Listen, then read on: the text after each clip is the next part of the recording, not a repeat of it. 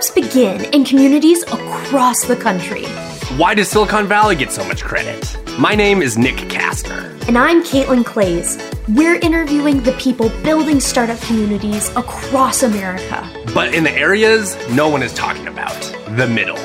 This is the Ecosystem Builder Podcast by Mug.News. On this episode, we are chatting with Sharmise Tillman and Patty Newby, two ecosystem builders from Generator. Generator is a platform out of Milwaukee, Wisconsin that helps communities throughout the Midwest accelerate their creative economies. So both of you two, thank you for joining me today.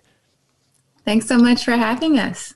Yes, I am very, very excited to get into it. I have followed Generator for a couple years now, and I think their programming is just very, novel. When I first heard of it, I was like, I had no clue this was going on, and you're in so many different communities throughout the Midwest. So first, if you could elaborate on exactly what Generator does and like the programs they have to offer. Yeah, so Generator is at its core a startup accelerator based out of the Midwest. We now have 25 offices all across the country. So I think as much as I like to say we're out of the Midwest, we're kind of out of everywhere right now. We have a lot of different products that serve a lot of different communities, but at our core, our goal is to help a community invest into its best and brightest. So we have programs ranging from pre-accelerators, accelerator programs, corporate networks, conferences, and culture programs investing into artists and musicians. Okay, so of those 25 locations you mentioned, are they all in the Midwest, or have you guys started branching outside of? No, yeah, we started branching. We have offices in Pensacola, Florida, Cheyenne, Wyoming, Houston, Texas, so kind of all over. Okay. And then what are your two roles with the Generator? Yeah, so I'm on the business development team. So that's where we have our corporate side of the business. So ideally, we have our Project North membership network, which composes about 50 plus members, some in the Midwest, but across the country of different corporations. And these leaders typically serve in roles in strategy, innovation, M&A, and we do basically different virtual events for them, networking, best practice sharing, and we connect them with startups. And we do that through our On-Ramp conference series. So we try to build the bridge between the corporations, investors, and startups. And at On-Ramps, we explore networking opportunities, customer relationships, partnerships, and investments if appropriate. So I lead up one of our On-Ramp Impact conferences, and we do it in 7 different verticals. Okay. And so by verticals, you mean industry? Yeah. So we have one focused on social impact. We have one focused on insurance, healthcare, education and workforce innovation, entertainment, which is around music tech, manufacturing, and agriculture. Okay. Amazing. And how willing are these, are the corporations you talk to, like how strong is the desire from them to get involved in the startup and like new business community? Oh, they love it. It's all about relationship building. So they love to take these one-on-one meetings with startups. So typically how it works is we have a large applicant pool and they review their top 15 or so picks. And then they have 20-minute one-on-one meetings and they go explore those opportunities. Okay, interesting. And then Patty, what's your role within Generator? Yes, I have sort of a split role. So about 50% of my role is a project manager. I work in all aspects of the company, just helping out wherever is needed. And then another half of my role is I am the lead organizer of our On-Ramp Entertainment Conference. So I work with a lot of music tech and gaming and entertainment type of startups. Okay, interesting. So I'm sure we could talk for the rest of the podcast of how each community you work with, how each one is different. But I thought it would be interesting to see if there's any similarities across the communities you work with. That, like, from your perspective, are there any issues or problems or successes that each community deals with, regardless of location? I think that each community really has in common having a really good base of entrepreneurs. That's why I think what you're doing with this podcast is so important, is that you are taking a look at cities and different communities that are outside of the big metro East Coast and West Coast areas and saying, hey, there's a lot of innovation here going on here too. So whether we are in Toronto, Canada, or Fort Wayne, Indiana, doesn't really matter which city we are in. There's a crazy amount of talent and innovators who are looking to kind of disrupt their different industries and change their communities. Interesting. Yes. Yeah. And that's the one thing I guess have been a faith in humanity restored, if you will. That when we go around talking, like regardless of the community, there's a sense of pride and a sense of optimism in each community that we touch. So yes, it's good to it's good to hear you have the same message. So then going into Generator is hosting a summit in the next couple, next month, I guess now, middle of March. Would you two, I guess, touch on what the summit is and what you hope to accomplish with it? Yeah, so this is our Community Growth Summit. It's their second year hosting this. This year will be virtual, of course, but their overall goal is talk about the next generation of innovation and leaders. And we're doing that over the course of 3 days. And each day is focused on a different topic. So first day is all about startups and local innovation. Second day is about upskilling and workforce development. And third day is about arts and culture and how creatives connect to the community. So throughout these 3 days, we hope to discover, what is the next generation of leadership and innovation in these 3 areas. Okay. And who is the person you're who are you hoping to attend this? Is it like the ecosystem builder, our traditional listener and interviewee on this podcast, or is it like community members, or who is the who's like the target audience for this? Yeah, it's really everyone. All are welcome and invited to attend. We're looking for everyone from public policy roles, civic roles, students, community builders, corporate executives, you name it. We've had that at our conference last year. So we really think everyone plays a true role in building and uplifting a community. Yes, yeah, couldn't agree more. When was the conference last year? When was the first one?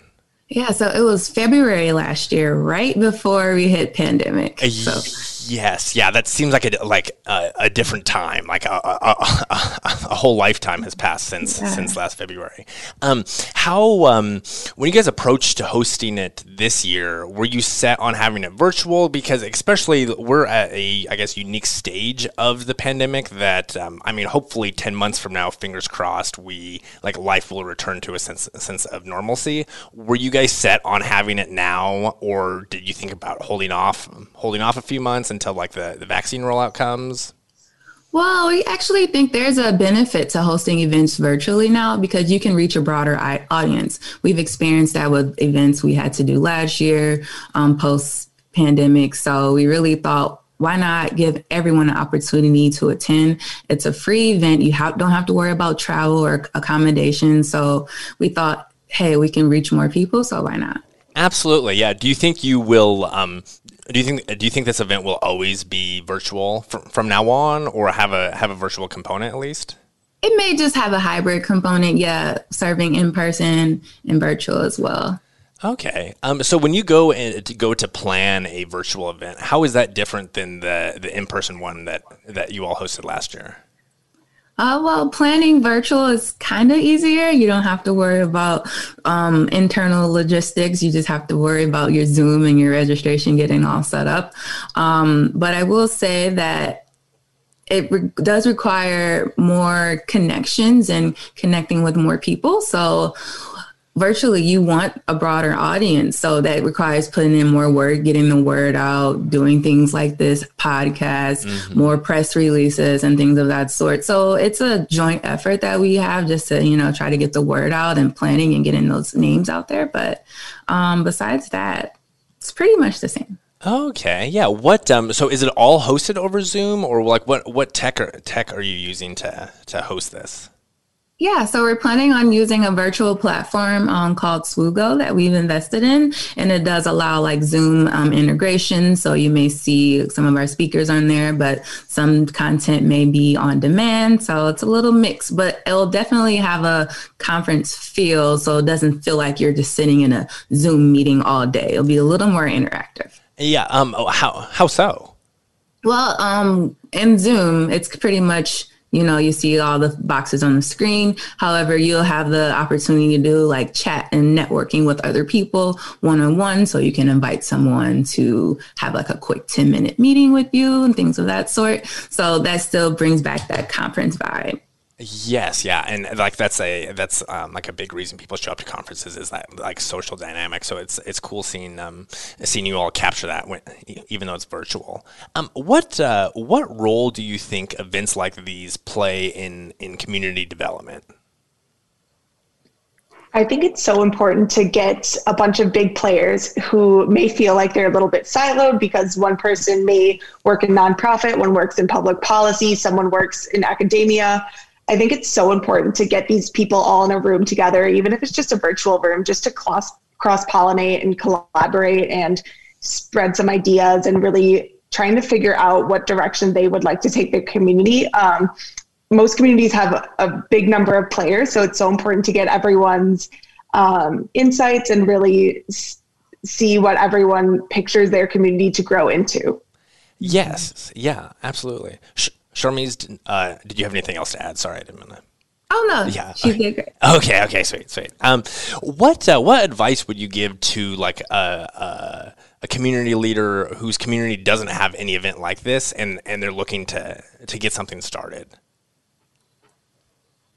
I would say all it starts with the people you have in your room now, expanding off of that current network, and just it can be something small like putting together a Zoom meeting for an hour, talking about current topics and understanding, what are your current issues and researching who's doing good in this space and inviting them to come speak to your group. So it really just is all about identifying what your needs are, viewing some people that are maybe doing great in this space and excelling. And a lot of people, they're willing to share best practices. I mean, there's enough room for all of our cities to win. It doesn't have to be this city is doing so great and this one is like in the dumps. Like, no, we all deserve that. And I think people are willing to share. Absolutely, and especially all with like the array of programs you all offer. Like, like some cities may be kicking butt in the like arts and culture sector, but when it goes to like startups and when it goes to startups partnering with corporations, they may have some room to grow. So it is fascinating to just see like the comprehensive view that you all are taking. Yeah. Yes, yeah. So how many more, or how many events do you have planned for 2021? Ooh, Generator as a whole? Yeah, yes.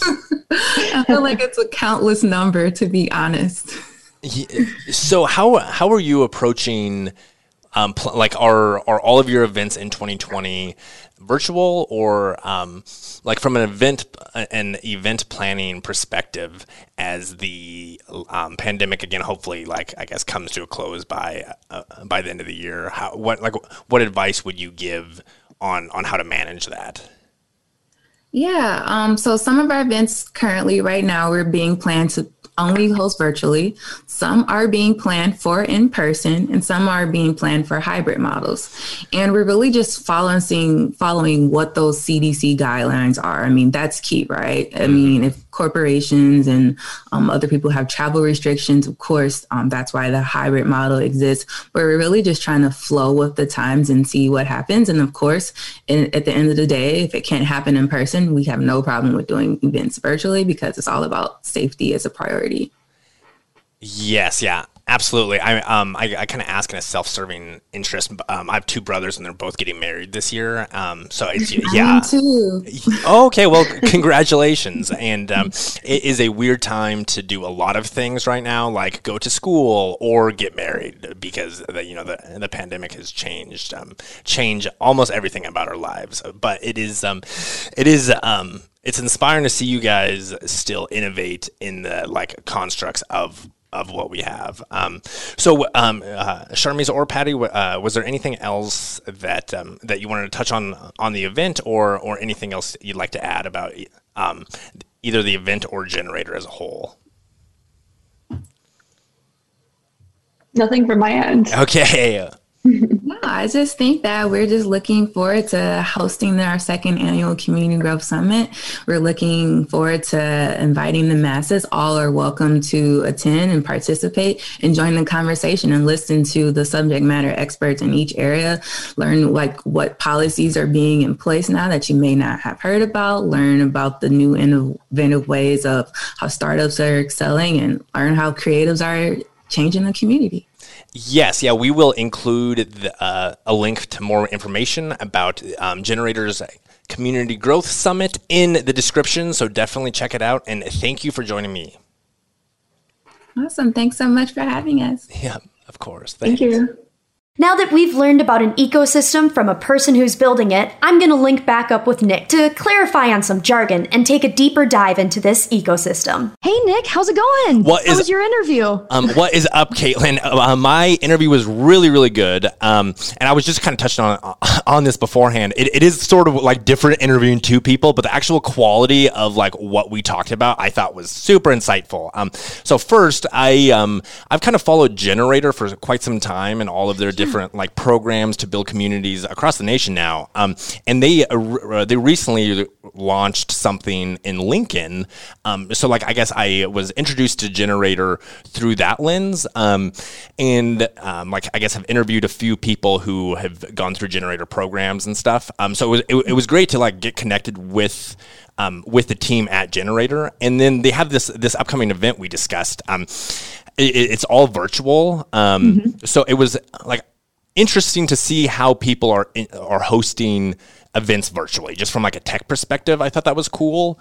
And then we also, and so this event they have on the third day, it's all about like how to establish culture in a community. And we recently got a message from a listener, Matt Johnson from Council Bluffs, Iowa. Shout out, Matt. He texted me and said that the cultural dynamic of what we talk about here and like what we talk about with guests in our interviews, that's his favorite part of the show. And Matt is an entrepreneur himself, but like in the restaurant industry and the show can be kind of like tech focused. And it was great to like hear that feedback from Matt that he likes the cultural happenings. And it's also cool to see from the event perspective that they're valuing the culture component as well. Well, what I really like about that, in addition to like exactly what you said, we get to have that insider information, that kind of information you wouldn't hear if you were just Googling them. So, I mean, that's one of the reasons I really enjoy this podcast as well. So thank you so much, Matt, for commenting. Make sure everyone else, listeners, please interact with us. We'd love to hear from you. Oh, yes. Yeah, absolutely. And that feedback helps make the show better. And so whether that's be like through Twitter or leaving reviews on Apple Podcasts or like wherever, it is all very helpful. And then I guess the other thing I would like to highlight is the importance of events and I guess networking and the ability for people to connect and how that builds a stronger community. And it's just, I guess, good to see people still doing that, even though we're towards what is hopefully the tail end of a pandemic. Right. So then my question was, did they cover any jargon that you had to look up other than, I'm thinking you probably did your research on the events that were coming up too. So jargon wise though. Jargon wise, not really at all. Both Charmise and Patty were, I guess, like spoke our language and were able to like not get super technical. And I of course like looked up the event beforehand and then like checked it out afterwards, as I would encourage any of the listeners to go check out the event. We'll toss the link in the description. That definitely consider attending if you can find the time. Well, one thing that is really appreciated, these virtual events, I definitely miss going to events in person, but this makes things very accessible. You don't have to be in the same state to learn more about something. I find the value on if you're someone who's looking to move, just if you want to move, but if you're an entrepreneur, discussing like where would be a good place to go. And you can find the community there, through Generator and other Zoom events. Yes, yeah, absolutely. Mm-hmm. And it's kind of weird the like day and age we live in. And I, Caitlin, I think of you like in this example that, Caitlin, I think of as like a pretty good friend, and we've creatively collaborated on this show, like from the get go, and have worked very closely, but we've never been in the same room. So like in today's environment, you can become close and like build a strong relationship when you live on opposite ends of the country. And events like Generator's virtual event that's coming up in a couple of weeks is a chance to do that. Definitely. And then again, in an interview I had with Scott Henderson, that one, it was very informative, but he again had said he had made some great like financial deals with people he'd never met in person. He's like, all of this happened over Zoom, which he had said, if you asked me if that would ever happen pre-COVID, he's like, absolutely not. I would have never thought that was something that could happen. But again, strange times, and it's connecting us a little bit more, I think, in a way. Yes, yeah, and just finding, it's just new. It's one of those like 10 years ago, if you described what's happening, or like a virtual conference, like the nuances of it, it would be very, very tough to comprehend. But like it's just the reality we live in today, which is, I guess, cool to me. Yeah. And in the past, you would have flown people in, if you wanted to have them converse. I used to work for the communication department at the University of Wisconsin-Eau Claire. And so I did pursue some of those emails. It's like, what time would you like to fly in? Like this is all that, like those details. Whereas now we just send a Zoom link and we'll look forward to seeing you there. Yes. Yeah, absolutely. Mm-hmm. Absolutely. Well, then, moving on then, did you have any final thoughts before we close out? That was actually kind of the two big things I wanted to hit on, Caitlin. Do you want to read us out? Yeah, absolutely. I'll go for it. Sweet. Thank you for listening to today's episode of the Ecosystem Builder podcast, which is a product of Mug.News and hosted by Nick Kastner and Caitlin Clays. If you have any questions about today's episode, connect with us on Twitter at Nick Kastner, at Clays Creates, or at Mug News Official. If you enjoyed this episode, please leave a review and share with your friends. We release episodes every Wednesday morning, so make sure to subscribe so you don't miss a beat. Do it. See you guys next week. Bye, guys.